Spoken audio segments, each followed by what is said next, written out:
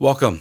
Our spiritual exercise today will be Lectio Divina, which means we're going to want our Bibles handy so that after we share with you a few thoughts, you're able to actually go straight to the text and to pray with the Word of God today. And we're going to go to the prophet Isaiah today, chapter 62. Isaiah chapter 62. We're going to pray with the first 7 verses, 1 through 7 today. Isaiah 62, verses 1 through 7. Again, as with Lectio Divina, we're going to read that, and you're going to really pay attention to your heart, what word or phrase is speaking to you. Then you're going to apply that to your life. What is it saying to you, that word or phrase? How does it connect to your life? And then from there, you're going to talk to the Lord a little bit. So I'm going to read that for you, Isaiah 62, verses 1 through 7, and then offer a few things that we may consider today.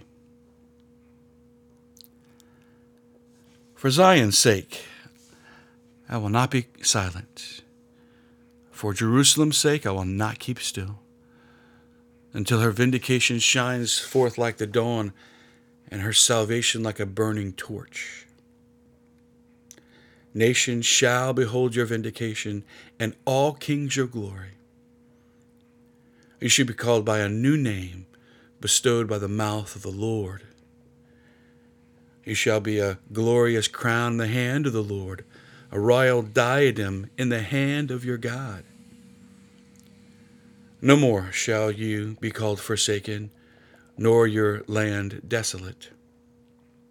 You shall be called, my delight is in her, and your land espoused. For the Lord delights in you, and your land shall be espoused. For as a young man marries a virgin, your builder shall marry you. As a bridegroom rejoices in his bride, so shall your God rejoice in you. Upon your walls, Jerusalem, I have stationed sentinels. By day and by night they shall never be silent. You who are to remind the Lord, take no rest, and give him no rest, until he reestablishes Jerusalem and makes it the praise of the earth.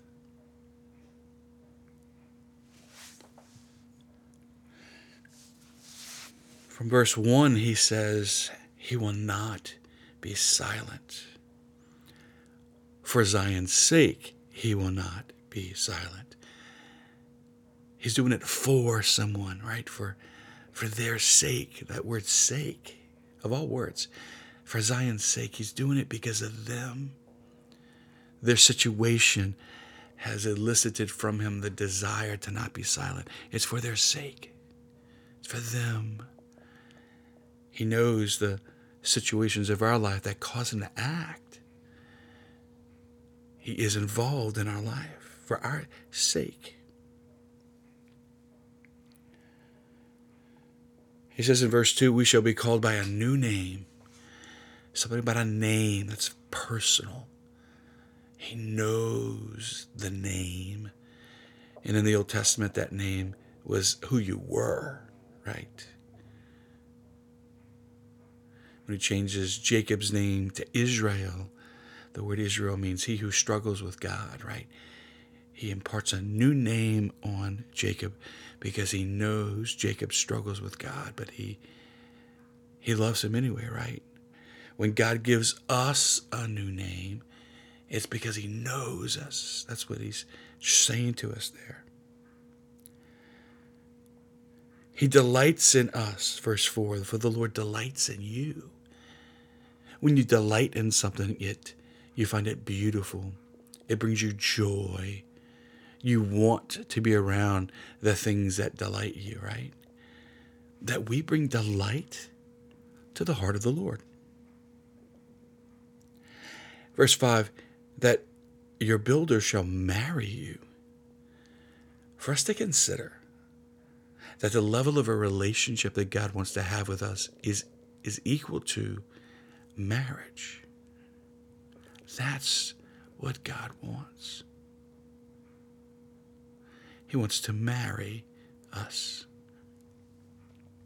Now, for many of us, that might be a foreign concept, or maybe even uncomfortable because of the image we have of God. But I want us to just to remember that's the level of intimacy that God wants to have with us. That's how much He loves you, to be that close to you in the midst of life. Again, we're going to pray with Isaiah 62, verses 1 through 7 today, a couple times. Just pray with a word or phrase that kind of tugs at your heart. Bring that to your life and apply that, and then bring your heart to the Lord. Great being with you today, this week. Enjoy your prayer. Let the Lord love you, and God bless you.